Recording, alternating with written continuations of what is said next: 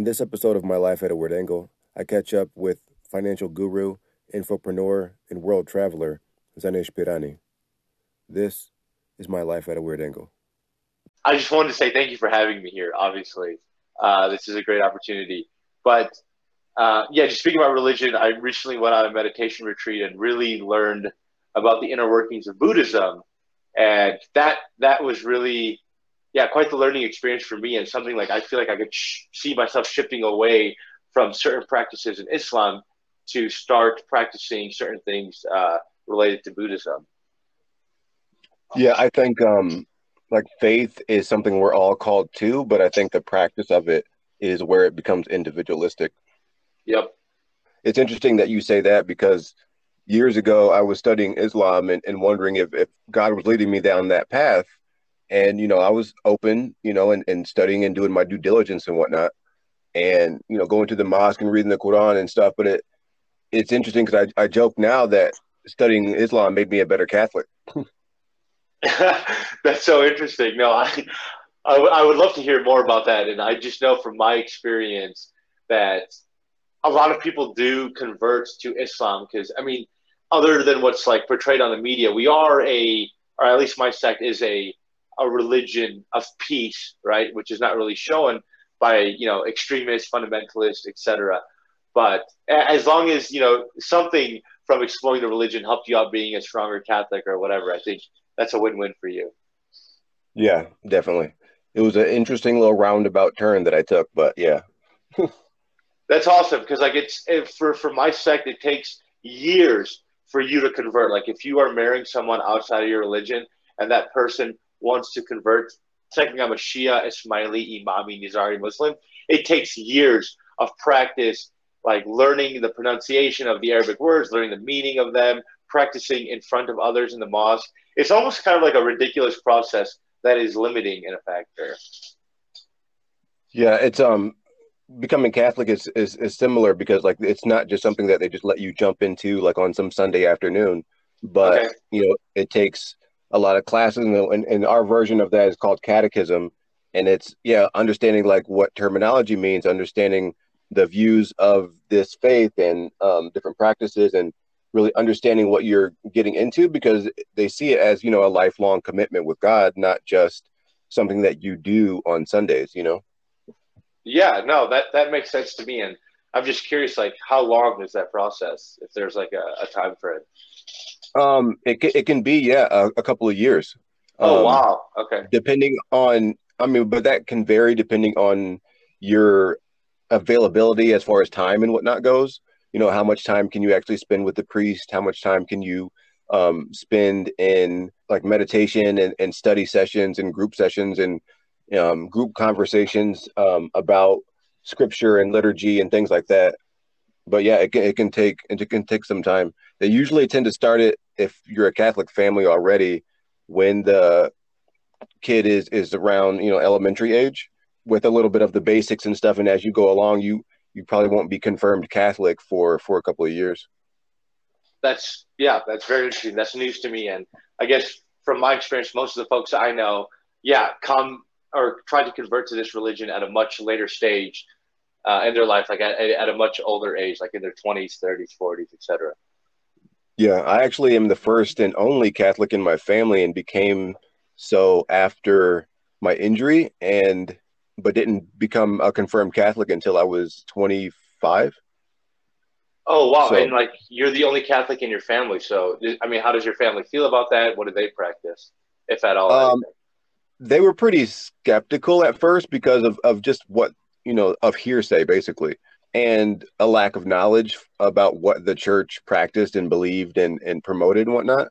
And I assured my grandmother at the time that it's all the same characters in the Bible, Grandma. It's the same book. It's just a little bit different as far as like the practice goes and some of the other like deeper meanings and whatnot. But most of my family is practicing Christian of some sort. Okay. There's a lot to do with life that's not just do you believe in God? Are you a nice person? There's a lot of other factors in life. And, some of the things that have happened in scripture, both in the Quran and to different prophets and whatnot, sometimes those still happen to other people these days. and some of those things were happening. I was having some of those experiences and wasn't finding any answers or help with the church that I had gone to. And the Catholic faith actually helped me to understand some of those things that they've been, understanding and dealing with, and promoting and teaching and researching and whatnot over, thousands of years. So it really helped me to understand those experiences that I was having in a more profound way. And I was just drawn to the iconography as a young child, but didn't know anybody that was Catholic growing up where I did, and just thought it was for other people. But the more I studied, the more I learned, the more it just seemed like a right fit for me. That's so interesting. I think that's awesome that you kind of explored different religions and, through discussions and practice and research, like you've made an informed decision and it's leading you in the right path. So like faith, in terms of your direction, it seems like it's played a pretty significant role in where you are today. Yeah, absolutely. I mean, I've always known that, that we're connected to a higher calling or higher energy, higher, whatever that you want to say about it. And I always knew that it was personal. But as far as like, the real, I always also knew that a lot of the things that, oh, we don't do this, they do that kind of thing, I never accepted, I guess. Because Mhm. even now, like my prayer life is partially in Arabic, partially in Hebrew, partially in Spanish, partially in English. So I don't even know what that means. Like as a practicing Catholic, is that normal or is that something you're just kind of doing? I think it just depends on where you are. Because I mean, if I was a practicing Catholic that grew up in Lebanon, I would be doing my prayers in Arabic. Got It's it. Got it. you know, it's just but it's some of the prayers that I got when I was studying Islam. I think they still ring true. Like even certain phrases, like my Christian wife says "Alhamdulillah Rabbil Alameen" sometimes. You know, Wow. Wow. That's um, powerful. because like I see it as the same connection, and it's still the words, because I understand the meaning of the words. They still ring true no matter what I quote unquote call my faith. Got it. No, yeah, that's beautiful, man. So, but and plus sometimes it's just a lot faster to say, your grace over your food in Arabic than it is in English. Oh, so we look for convenience too. Yeah, I mean, I'm sure God is a God of solutions. So there you Yeah, go. absolutely. Yeah, even if that involves decision fatigue or grace before dinner, right? Right. Yeah. So I'm a definitely a global citizen when it comes to my faith, but certain things do ring true, and there's certain things that I won't compromise on as far as my personal faith. That are true, and I believe in these specific things as far as that goes. But the practice of it, I think it's nice to implement some other facets. And even like you said, you're interested in Buddhism, and can see you walking down that walk. And I've spent some time studying, Shakyamuni Buddha and who he was and what he believed in and whatnot. And some of those things, because it's there's a quote in my book that says, be open to wisdom no matter the source. And I think that's true for life in general.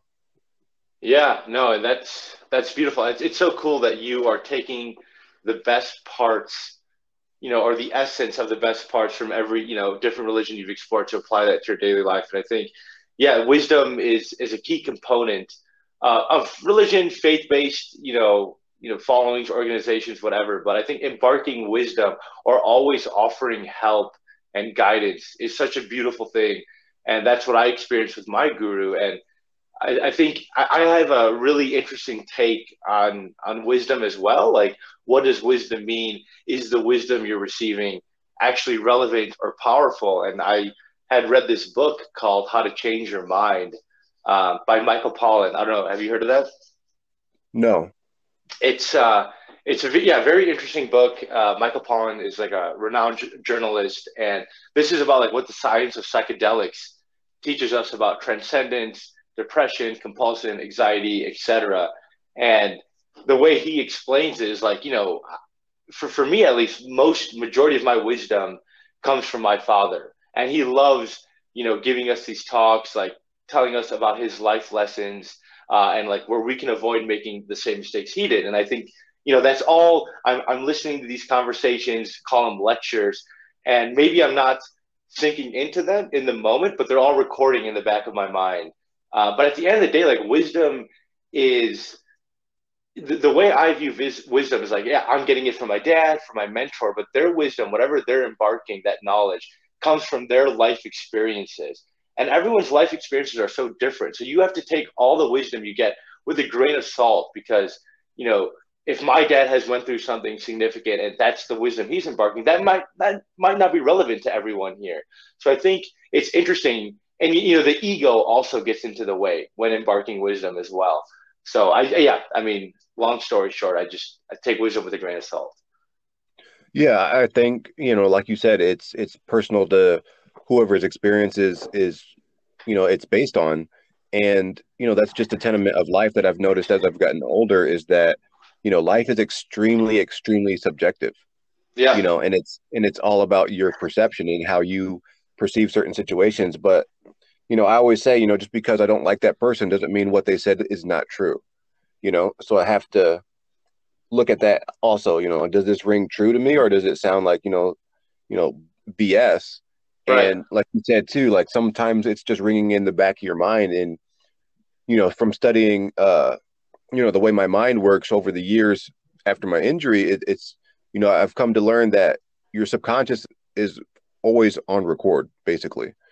And your subconscious doesn't look at things as right or wrong or good or bad. It just says okay to everything that comes in. So you have to be aware of that fact, and sometimes things take a while to marinate to come to your conscious mind to give you that, those aha moments about stuff. Yeah, no, I completely agree with that, and that's somewhat the way I was kind of preparing for the retreat. Speaking with this guru and my friend Cash, who he won a similar retreat, and he's like, yeah, whatever you learn, whatever wisdom you get, you take it with like a grain of salt, right? Like you can take some things or leave some things based on what resonates with you.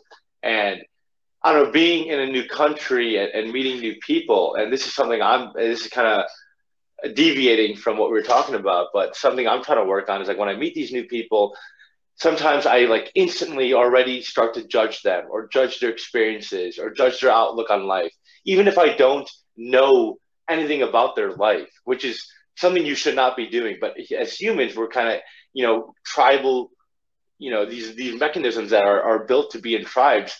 That's like kind of that psychologically that just sometimes happens. And I feel like now I'm more aware of that. But once you start talking to these peoples or getting to know them, it opens a whole new book. And like, why was I even judging in the first spot? They have so much value, wisdom, knowledge to add to my life, and it's just crazy, crazy to think about that.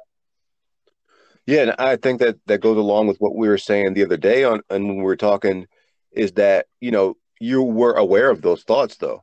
Like when you go to meet these new people, or even when you see somebody from a distance, you already try to, create some type of reality for that person even before you know them. And I think it is, it's a tribal essence. It's a safety mechanism in a way, to assess a situation or a person before you interact with them. But that's good that you're also not closed off to the point where it's like you're not willing to see them any other way. Yeah, no, that's so true because yeah, it's crazy how as a society like how we've blossomed in a way like you see what people are wearing, you see their jewelry, their hairstyle, and you instantly create this persona, but really like I don't know that's what fascinates me the most. Like people come from different walks of life, different backgrounds, different experiences, and they can still add value to your life. And there's no good reason to not talk to a person just because you're judging them from their appearance. But yeah, super thankful that I'm finally aware of these kinds of thoughts. But something I've been thinking about lately. Speaking of being aware of thoughts, what attracted you to the financial realm? Yeah, that's a great question. I think when my parents emigrated from Pakistan to the United States, they're a pretty low income family, low income couple. Kind of living in poverty. Found this great business opportunity, a convenience store, bodega. It's the quick mart, the quickie marts of the states. and they relied heavily on like, securing financial freedom for themselves, and then obviously for me, my brother, their two children. And that was like a huge proponent of their life. And because of that, I was like, yo, do I study finance? Do I study business management? I really wanted to go to culinary school. And my father was the type of person who gave up a lot of things, social relationships with his friends. He gave up, more opportunities to make more money, or to advance financially, to spend time with his family. Because at the end of the day, like, family is what's going to be around forever. Like, he's created these four pillars, which has been so fascinating to me. And my mom, on the other hand, she has been driven by financial freedom and securing a financial future, which I think is fine too. That comes with planning. And I think this dynamic they created wanted me to study finance. And it's opened many doors, and I've learned so much. And thankfully and fortunately, I've been able to impart some of that knowledge to others who perhaps don't know some of the basics around finance, or refinancing student loan debt, or finding an apartment that's within your means, within your income, but also understanding their acute pain points to help them lead a financially free future. Because at the end of the day, a lot of problems that people go through are rooted in financial insecurity, whether it's domestic violence, or malnourishment, or whatever it is. And if I can play a role to help those people kind of free their mind, that paralysis of not being financially free, I think that's huge, and that can make a huge impact in people's lives. Yeah, I think it's unfortunate that, back to a little bit of the religion that, some faiths or some people say that, in order to be religious or, right with God, you need to be real pious and not wealthy. And I think that's so wrong because, you can serve God and man a lot better if you have a lot of money. I mean, no matter how poor you are or how rich you are, your food still costs Yeah. something. You still have to pay for things. And, understanding that in the last few years and just realizing that, we're all a victim in a way of our circumstances of what we're born into, the thoughts and actions of those that raised us, as children. And some of the times you have to get past that and think, like, do I believe this about money? Do I not believe this about money? And, like you said, it does open doors the more knowledge that you gain. And I think it's a real noble thing to, help people understand money and help people, get past the, food to mouth lifestyle. Yeah, no, that's a great point. And just to like play devil's advocate, I think there's two sides to that coin. Yes, like the more wealthy you are, the more impact you can make, and that's kind of how our spiritual leader is looked upon. Like, he's a very wealthy, he's a billionaire who also owns private planes, private yachts, but also gives back to the community, building hospitals, community centers, education centers, universities in these developing nations. But I think like for my mom, like although she wants that freedom, I don't know if it's to help people, because the way in my community, Shia, Ismaili, like Imami Nizari Muslims, they're very wealthy. Like, we are, people compare us to, and this is a stereotype. I'm not trying to put that out there, but like the Jewish sect, right? And where we have this money, and unfortunately, my family doesn't. And my mom sees that as a comparison point, which leads to unhappiness. Like, the more money you have, the more unhappy you are. And it just boggles my mind, because from what I've studied and from the people I've talked to, and just understanding that people in different parts of the world, again, based on where you're born, the situation you're raised in, the happiest people in this world are are the poorest people in this world. And I'm not saying they are able to make that impact that you might be talking about in other people's lives, but I think that could also happen without money. And that just, yeah, I thought that kind of is a recurring one.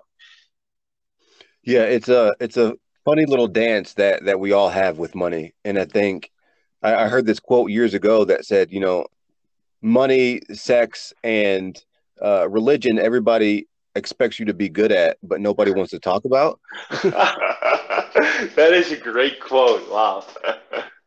Yeah, and it's definitely that because in a way, I mean, for myself and for a lot of Black people in this country, we were raised without a lot of financial knowledge, and sometimes even things like growing up in the South, like I did, children are really, it used to be this thing where it's like you're meant to be seen, not heard. And I never understood credit or anything advantageous to my life financially until I became an adult. And it was always looked at as, it's not my business because I'm not the adult. And that's really unfortunate because then it left me having to learn these things later in life. Hmm. Thankfully the internet's around and I can learn really fast and I can learn for free. But how much of that could have helped me as I was becoming an adult.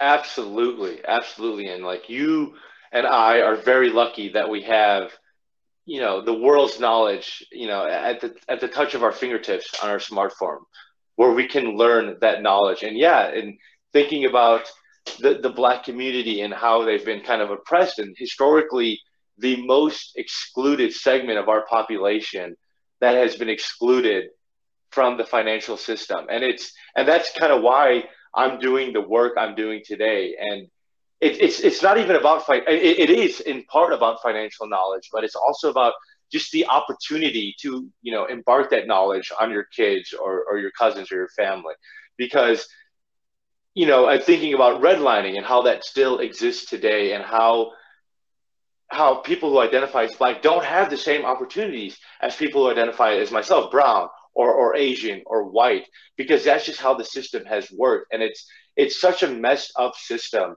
that doesn't work for the people. And if we can create a more inclusive financial economy, that's literally a win-win-win. It's a win for the people, it's a win for the economy, it's a win for the government. It's something people don't see these days, and I don't know what that's tied to. I have an idea, but I think there's a lot of different aspects of, especially identifying as Black and growing up in this nation. What opportunities that has led you to. Yeah, absolutely. I'm baffled sometimes that, because really under the capitalistic mindset or what have you that the United States runs on, money is the ultimate goal, Yep. and everybody wants money. Everybody wants to have more money. Everybody wants that opportunity to get more money. And like you said, like when more people are at the table making money, it's better for everybody. And I think it just seems ill-advised and just like stupid, honestly, to not It just spread that knowledge, because even countries are places around the world where women specifically are oppressed and not taught finances and money and even education. Their GDP is like 12% lower than countries that do. Like, right. dude, why would you just not do this? It just makes so much more sense that if everybody eats, then everybody is better off. And like you said, it also prevents a lot of violence and envy and self-loathing and things like that. Yeah. No, that's as you said, that baffles the mind, and hopefully with these recent movements, due to unfortunate circumstances, is creating some noise, hopefully creating some positive change in the world, where people do view the benefits of educating women, people of color, in all facets of life, because all these, and I'm sorry, I'm just taking like a financial standpoint, but all these major banks in the United States, they're just out there to make that extra dollar or two. They don't care if they're bringing good value or good products or good insights, or tailored insights to their customers. They just want to make that extra dollar, and that's, yeah, it goes back to the point of being in a capitalistic nation. So hopefully, yeah, we see some changes. Yeah, I definitely think we will and we are. I'm a firm believer that, the world is going to God, it's not going to hell, you know. Hell yeah. And each generation, with knowledge being more readily available with the internet, especially, like my nieces and nephews, they've grown up in a world where color didn't matter like it did for me. And, they have friends and family and a lot of different financial circumstances, a lot of different racial circumstances, different religious circumstances, and they don't see it as a reason to not be friendly with that person. They just see it as something different than what they do. And I think that that right there, that ability to see people as other people, or not as the other, but just as, people. Hmm. Um, I think that says a lot about where we're going as as a as a race, as a human race. Yeah, no, and that kind of goes back to the point where, seeing someone on the street or meeting someone new and judging them when really they can probably add value to yourself, to the economy, to the world, etc. And it's just so interesting to think about this because, my parents owned this gas station in the hood of Rockford, Illinois, which is at one time it was the ninth worst or ninth most dangerous city in the United States, the second worst in aggravated battery, and predominantly the customer base, 90-95% were black people, and my parents just created this perception, this viewpoint, this persona of black people, and kind of generalized that. And I think that was, I've had so many heated arguments with my parents because of how they judge black people and their lifestyle choices or the way they spend their money, and it led to conversations where I cried, where they cried, and at the end of the day, like they only know, and this is, it all comes back to the wisdom too that they embark. Like they only know what they've seen, right? They don't actually know what pain points other people are facing. And my mom and my dad's financial pain points are, yes, they're valid, but they're not nearly as bad as the financial pain points related to people identify as black in the United States. Like it's like my mom and dad, they have a roof over their head, they have two paid off cars. Like you guys are living a good life, compared to a lot of other people. And yes, you should not always compare. Comparison is a thief of joy, but just in a way to be more grateful in life. And I don't know where I'm going with this. That might be a tangent, but something I wanted to add. No, it's definitely valid, and I think a lot of what's helping these days is the veil is being taken off a lot of people's eyes about how Yeah. prevalent and systematic some of these issues have been. And I find it interesting when people say, even the president right now has said, this isn't who we are. This is not America. This is not American values to behave like this or to treat people, negatively like this, especially, black and Asian people that are in the media right now. And I'm thinking, no, this is exactly what America is. Like America was founded on utter violence against brown and black people. Hmm. Like that is the American value. We just have to change what American values actually are. That's a yeah, that's a great way to put it, and that is certainly an extraordinary vision that I hope we can fulfill one day. Yeah, and I love the way, I mean, not a lot of people have read the Constitution, but I love some of the language in it because, they say things like we uphold these high ideals. They know Hmm. that they're high ideals, and they know that America is a great experiment of what if? What if we came together and what if we saw everybody as equal? I'm sure they knew even when they were writing it that, hey, we don't see everybody as equal, but what if? And I think that's a good jump off to success in general is just to ask yourself, what if, you know? And when my injury happened, all I had was I was I was only able to blink and talk and think. I couldn't even eat solid food and I couldn't feel or move anything. And I just had to ask myself, what if? What if my faith is true? What if God does heal? What if I can have, a life after this? What if I can be successful? What if I get it all back? What if, what if? And I think that was a good jumping point for me to just, figuratively at the time, but now literally taking the first step.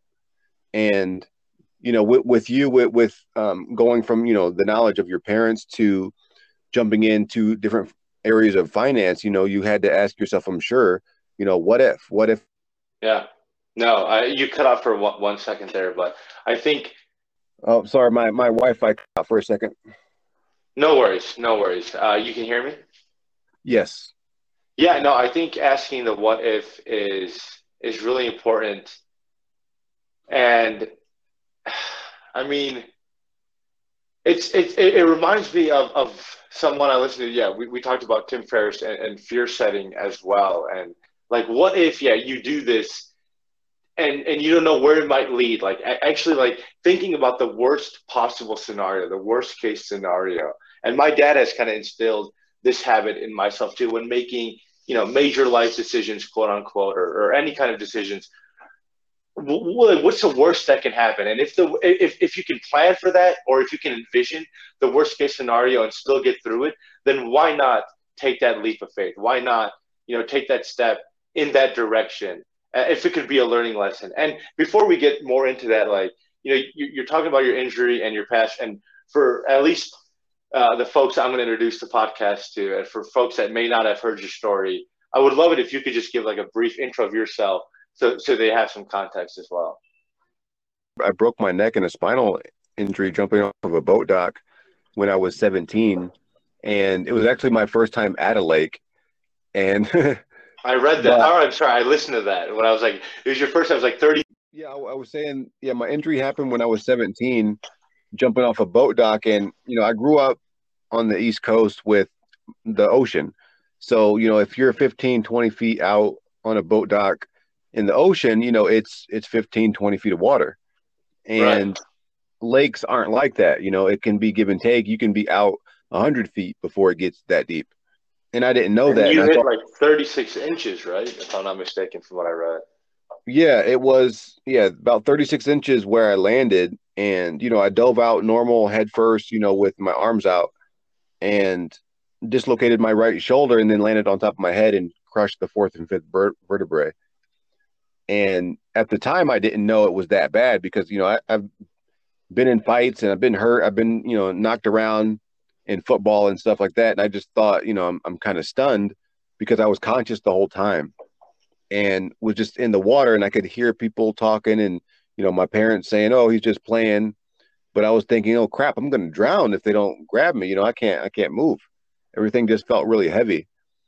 But it wasn't until they grabbed me that break actually happened because, the water was keeping me, everything buoyant. And, they pulled me out, put me on the boat dock and stuff. And that's when the pain just started skyrocketing. I mean, it's like breaking every bone at the same time when you break your spine. And, they sent me to the hospital, and I was in the hospital for almost 6 months after my surgery, and in a halo, and, no feeling, no movement below my collarbone. And it was just a punch to the face, a reality check of, all the things that I had built up to that point were just gone. My football career was gone. My track career was gone. My girlfriend at the time ended up having an abortion because she didn't know what to do. And, I just lost it all. And I was 17, just laying in the hospital trying to figure it all out. But because, I'm a firm believer that, God has more faith in me than I have in him sometimes. And, Jesus showed up at the end of my bed and said, hey, if you, change things around, I'll give you your life back. I'll your body will be restored, and I'll give you more than you can imagine. And I just said, okay. And, that was my day one. And he told me that everything that I did and said and thought would count. It'd all be measured out, and it all mattered severely.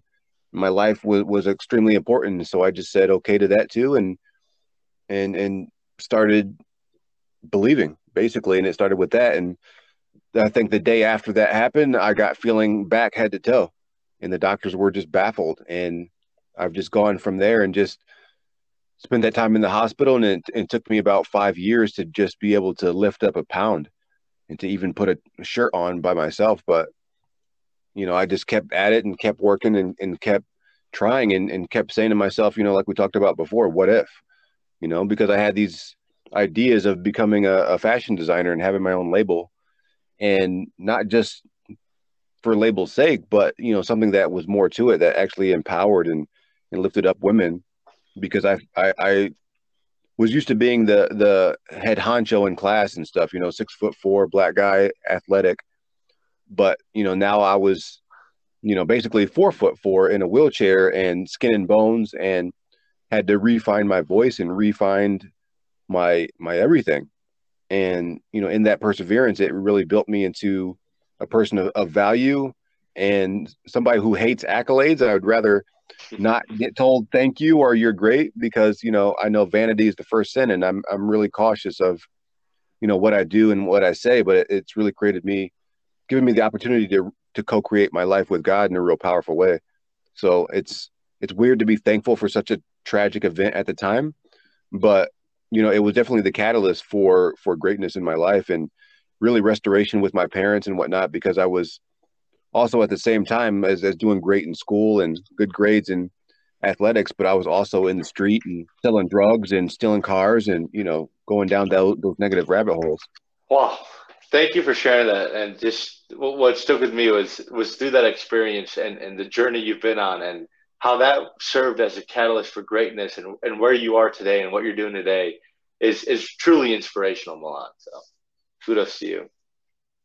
Yeah, it turns out that I tell people all the time that even if you take the religious aspect out of it, the Bible is such a practical manual, because it's almost like a warning of things like, hey, there's a pothole up there, kind of thing. And Yeah. and it tells you, that the things that you gain from perseverance are so worth it. You'll look at the pain as nothing. You'll look at it all as rubbish, as it calls it. And that's true, because since my injury happened 20 years ago, I've been in fairly severe pain 24 hours a day. And just the ability to get past that and just, think clearly, have peace, be able to be constructive and productive, I think is something that's beyond me, and I appreciate it so much. Yeah, that's truly a blessing on your end, and that just reminds me of what I learned in the recent Buddhism uh, I guess experience I had, where it's just like all things in life are impermanent, right? And kind of like persevering through those different obstacles and through those pain points. I think that's key, and that also kind of reminds you of stoicism as well. Thinking about Marcus Aurelius and the others who experienced all this pain but never really showed it, but went forward with the pain, and that pain manifested in a beautiful way where they're able to view life differently, treat people differently, and still take risks to, advance their life forward. So it's really refreshing to hear that. Right, because it turns out, like all these cliches we grew up with and things like stoicism, whatnot, that they were true. They stand the test of Yeah. time for a reason. And life is so much of just your perception. You can perceive, two people can go to the same movie and both come out with totally different responses. And So amazing. and it's all about your perception, and that goes with your own self, because like Einstein said, life is an illusion, albeit a persistent one, but it's still an illusion. And you can co-create your life with God and connect to that power, and really be in a way above these circumstances, because Christianity teaches that too, about you know the things of the world are temporary. The things that you see Yeah. will pass away like anything else, but certain truths and your faith in God are the only things that'll last forever. So Abs- a lot of things seem like ass backwards when it comes to religion, but when you let them be true and just go with it, it turns out that it's more true than you can imagine. Absolutely, absolutely, and that's Albert Einstein must have talked to some Buddhists, because that's exactly what they preach. Where everything is an illusion. It's like seeing a mirage in the desert. This too shall pass, and yeah, that just brings me back to the impermanence of life and how to adapt to that to lead a more meaningful and a more mindful life. So that's great to Right. hear. Yeah, and it definitely frees you up to not be so bogged down when things hit the fan, because Right. most of these major religions let you know too that, hey, life is not supposed to be easy. Life is not supposed to be fun and games and rainbows and unicorns every day. And that's why we love the Avengers, is because, not because you know they're so great all the time, but after Thanos killed half the world, they still thought to themselves, okay, now what? you know Yeah. No, and that's so true. and they figured it out. And like, that's why we love those movies, because not because they had everything easy, but because they didn't. And they stuck together anyway. And yeah, And that's definitely like a vehicle. Sorry to cut you off. A vehicle to just yeah free the mind, liberate the mind to really yeah like these things, these negative things, these positive things, these neutral things are happening in your life, but you can still be present in all of those moments and go on with life. I think there's something spiritual about that. yeah, and it's something very powerful and just joyous, like, people once they know more of my story itself, and they're even more, almost in disbelief, like, how are you happy and not, shooting heroin all the time? Just like, I've just decided that there's a better way, and I've connected to that better way, and That's and I did it for me. And that's the best part that you did it for yourself. And I feel like, I already know my parents would be asking you the same question, like, how are you doing what you're doing today? How do you have this mindset today after what you went through? Because that's, debilitating to people's life experiences. Like that's when at those moments is either when you lose faith or you embrace and like, yeah, when you embrace the faith and go with the flow. And like, you definitely took the latter, and it's gotten you to new heights. Yeah, for sure. Yeah, I mean, the Bible talks about, having the faith of a mustard seed, and I think it's important that people know that aspect as well, because, a mustard seed is one of the tiniest that exists in the world. So it's like you don't even have to have it all figured out, and I think too many people think that they have to have all the answers figured out, and all the how and the why and the what and the when and all that figured out in order to move forward, but that's not how it works. You Yeah, just have to no, have enough, belief sometimes in just yourself, even when the world tells you no, that, it's worth taking another step.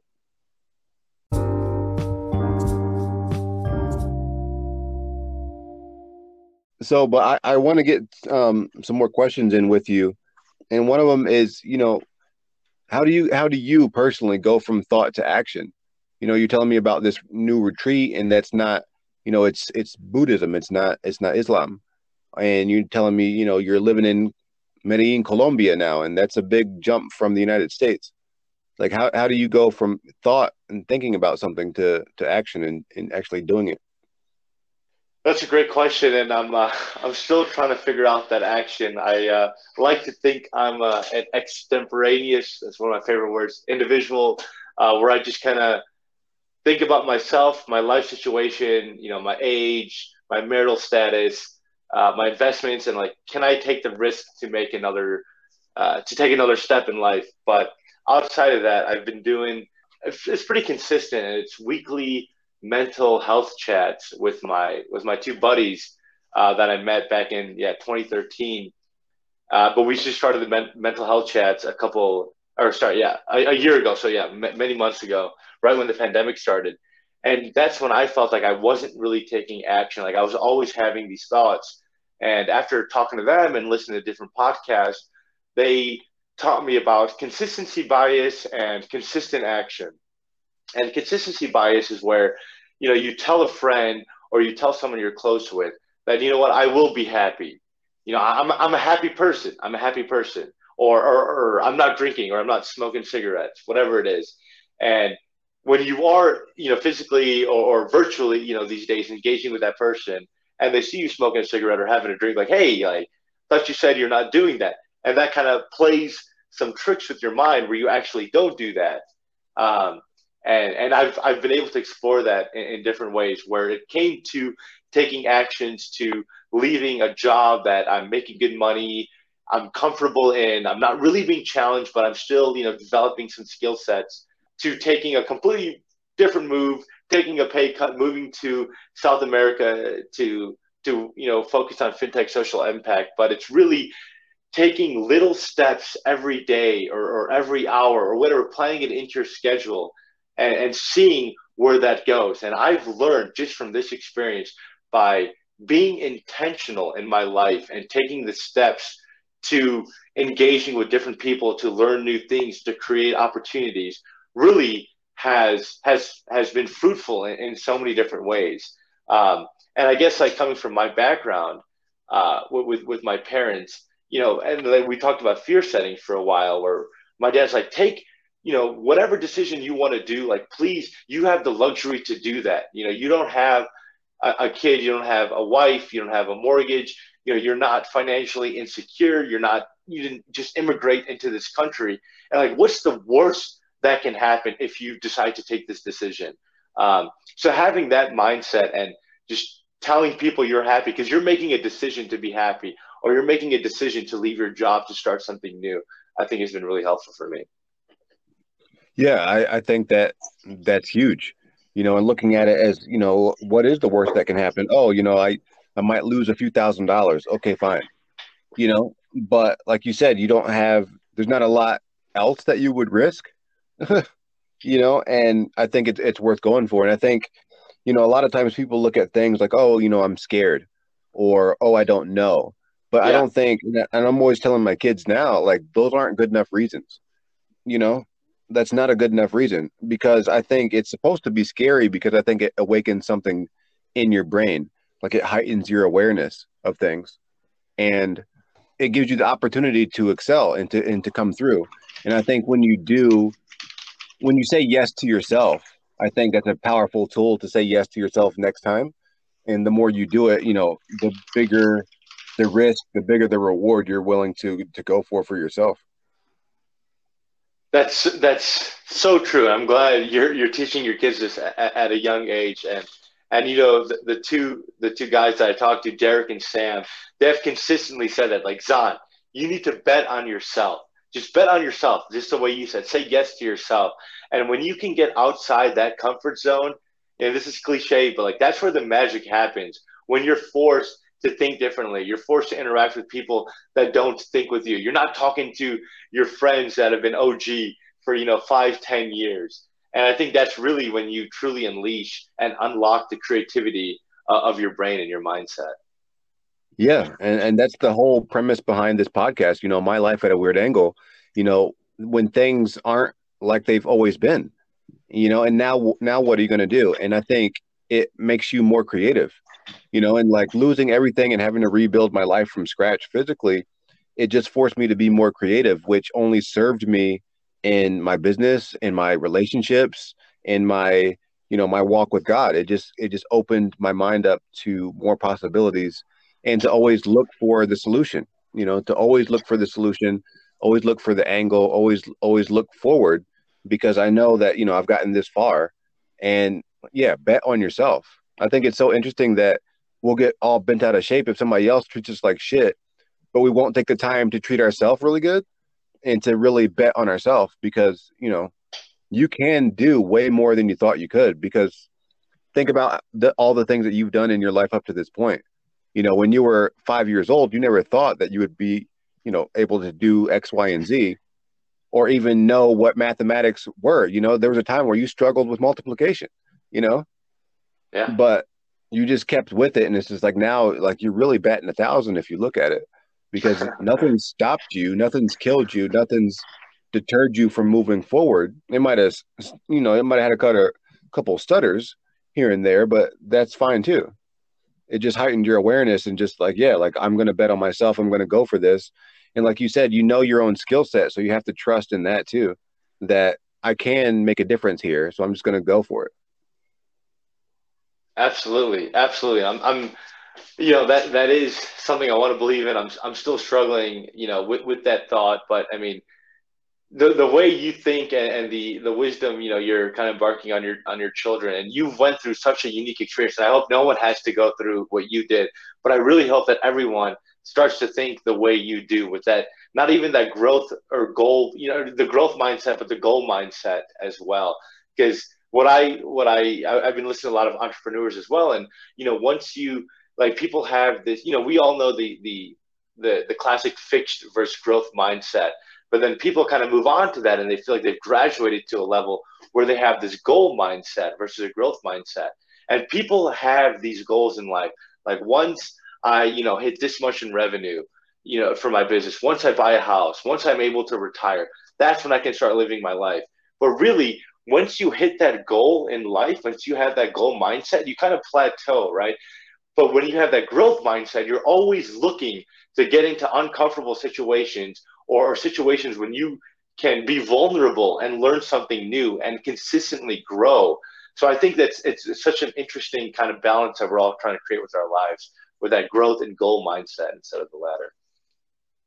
Yeah, I'm always, I believe in self-investment. And I think, when you look at it, my dad was telling me not too long ago that, the likelihood of anybody being born is like 1 in 1.9 trillion. Crazy. And obviously life decided that you will be here and that you have certain gifts and things to fulfill. So it's like, you know, life itself, creation itself, God himself already decided yes to your story. And I think that's what's helped me too in my faith walk is that I know that scripture tells me that God has a plan for me to prosper and to succeed, and I'm down for that plan, regardless of the twists and turns that happen. Just because it's not easy doesn't mean it's not right, and just because I don't know all the ins and outs doesn't mean I shouldn't take a step forward. Absolutely, absolutely. And I'm so happy you said that because yeah, my former partner Jackie out in Boston said that like Zon, like you whenever I would question myself or I get into my own head or let my feelings or emotions get the best of me, she's like, you are one in literally a trillion that made it to this earth, made it to like having life, and that's yeah another a good way to think about the opportunities we have and how we can make the most of this life in a mindful manner. Yeah, definitely. I love that throughout this conversation you've talked about your mental struggles or where you are, the things you've said to yourself and whatnot. And I think self-talk is so huge because you are the person you talk to the most. And most of the time, it's in your head and it's thoughts and whatnot, but it's also, just conversations that you have with yourself when you're traveling or when you're going places. And, if you can weed out those negative thoughts and just stay on a positive path, I think you're bound for success. And it's almost at a certain point like your greatness is guaranteed because you've taken the time to understand yourself, and that's really all you can count on. Everything else is just fleeting. Fleeting thoughts. No, absolutely, and that's still where I have a lot of work to do because, I mean, yeah, I'm nowhere near where I want to be or where I could be, but as long as I can be aware and recognize the way I'm feeling, I think that's been helpful. But uh, the negative self talk is real, man, and like you realize when you're a little lonely or when you're meditating, like when you are really spending the most time with yourself. And I've learned from meditating is when you are sitting there and practicing for 5 minutes, 10 minutes, 20 minutes, an hour, whatever it is when you truly understand the inner workings of your brain, when you can calm your mind and just, yeah, become more present, more aware. But yeah, that's still something. Yeah, I feel like I have no idea what that means yet. But that's good though. You're asking the question, you're seeking the knowledge. And I think taking that time to get better and to seek better and to want better, I think is really powerful. And I think it's a just thing to do. I think not investing in yourself, not having self-discipline, not having self-exploration, I think is really just in a way disrespectful to life itself. We have this opportunity and these amazing opportunities as humans that other versions of life don't have. And I think the facets of the mind are so interesting and powerful and worth exploring that not doing that, I think you end up missing out. Absolutely, and that's why Buddhism struck to me is really being able to concentrate and figure like once you start concentrating on your mind, once you get that practice down, it's the next step is like cutting into your mind and figuring out exactly what's going on. And yeah, if you want to practice stoicism or being more aware in life, I think that's when the practice comes to fruition. And that's yeah why I read that book. And psychedelics might be a cheat code. Meditation and yoga and faith and practice of your faith really leads you to that in the long term. But I think nothing else can get to where you want to be unless you consistently practice that. And I think that also comes back to our thought, what leads from thought to action. Yeah, definitely. Yeah, one of the things that I teach my clients is, the day one mindset, and it starts with self-talk. And once you understand that self-talk is important and, the ability to just pay attention more to it, the next step that I teach them is your imagination is your real life. Like those ideas that you have of, inventing flying cars or traveling the world or, marrying this amazing person, like that's your real life. And that's your preview to what your life is supposed to be. And I think once you can narrow those down, it helps you to weed out the negative and to weed out the things that you don't want. And I think a lot of people don't see the value in the negative as much as they should, because if you can identify all the things in your life that you don't want or the things that you can't stand, then you can just gradually just get those out the way. Like I can't stand cigarette smoke. And you're like, okay, well, I don't want to marry a smoker, kind of thing. And if you can weed out those negative thoughts and those negative ideas or those negative events, identify what they are for you, then really what you're left with is all the good things that are meant for you. And you can just obtain them a lot easier without struggle or strife. Absolutely, absolutely. That makes me think of my mantra. My friend and I learned about this. Yeah, I mentioned this to you, but PMA. That's I don't have a tattoo yet, but that might be the first tattoo. But just having this positive mental attitude, right? And it's a little different than what you were saying, but it's having the and I've questioned it as well. Like more recently in my life, I haven't exuded this type of personality. I feel like I was more optimistic and happy about life, with my decisions. But then I started experiencing some social anxiety, and am I really the funny and the cool one in this room, or am I the one not engaging with anyone? But I think at the end of the day, and this comes from also not judging people, just being open and curious, intellectually curious to learning about people. If you can put out that positive energy in the world, the more you put out, the more you'll receive. And I've experienced that firsthand, Milan, where I've just made the decision. I've been intentional about, being positive and being curious about people's lives, people's experiences, and wisdom in general. And that has taught me so much. And I've walked away from those experiences, thinking differently, shaping my thoughts differently. And, I hope to continue down that path as well.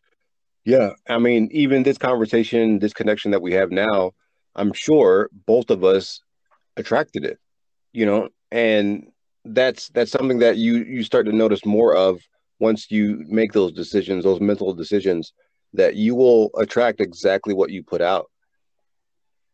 Absolutely. And for those of the folks listening, if they don't know, we met when I was doing an in-depth interview with Milan on fintech and emerging technologies within financial services. And we just had a great hour-long conversation. We connected, and that's how it led to where we are today.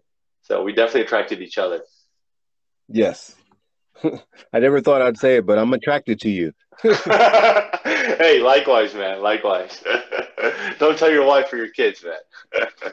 Yeah, yeah. She likes to fight, so be careful. No, this is awesome. Thank you so much. Yeah, this has been like how I feel after a lot of the mental health chats I do, but just mentally very energized after talking to you a lot. Absolutely. Yeah, that's one of the big things. I've told you before is, I want to add value to people as much as possible. And I think, saying yes to myself and doing things like this podcast and starting it, while at the beginning it seemed very scary to reveal myself and to reveal my story, I was consoled by God telling me that the more I'm open with other people, the more that they'll be open with Him and they'll have a more fuller life. And I've just seen how that's played out so much is, me being open and saying yes to myself and saying yes to the scary things have led me to, be there to encourage and uplift other people. So I think it's really cool when it all comes together and, people say that they got something out of it. And so, yeah, I appreciate your time, man, and enjoy Colombia. Yeah, no, thank you for having me and speaking to you and just getting to know you and learning about the inner workings of your brain a little bit and your thoughts has been truly inspiring. So appreciate you coming into my life, Milan. And yeah, thank you. Awesome. Yeah, if you I don't know how your Espanol is, but if you need any tidbits or whatever, I got a master's degree in Spanish literature, so let me know. What? Okay, yeah, we definitely have to have another talk about that because I'll be taking classes starting this weekend just to get back into the grind of things. So it's a barrier out here for sure. So yeah, would love to talk more about that. Awesome. All right, well, I'll end with this. Assalamu alaikum. Walaikum salam, brother. All right, man. We'll be in touch. I'll edit this podcast out and I'll send you the link and it'll be up and ready by next Thursday. For sure. Yeah. Like, yeah. How would you rate it? Was it pretty good? Yeah, it was excellent. It was excellent. Yeah, I feel the same way, man. Thank you so much for having me. I'm going to share this with all my friends and family and colleagues, obviously. And I can't wait to see where you're going from here, man. Cool. I'm excited too. I will talk to you very soon. Have a good weekend. Take care of yourself. You too.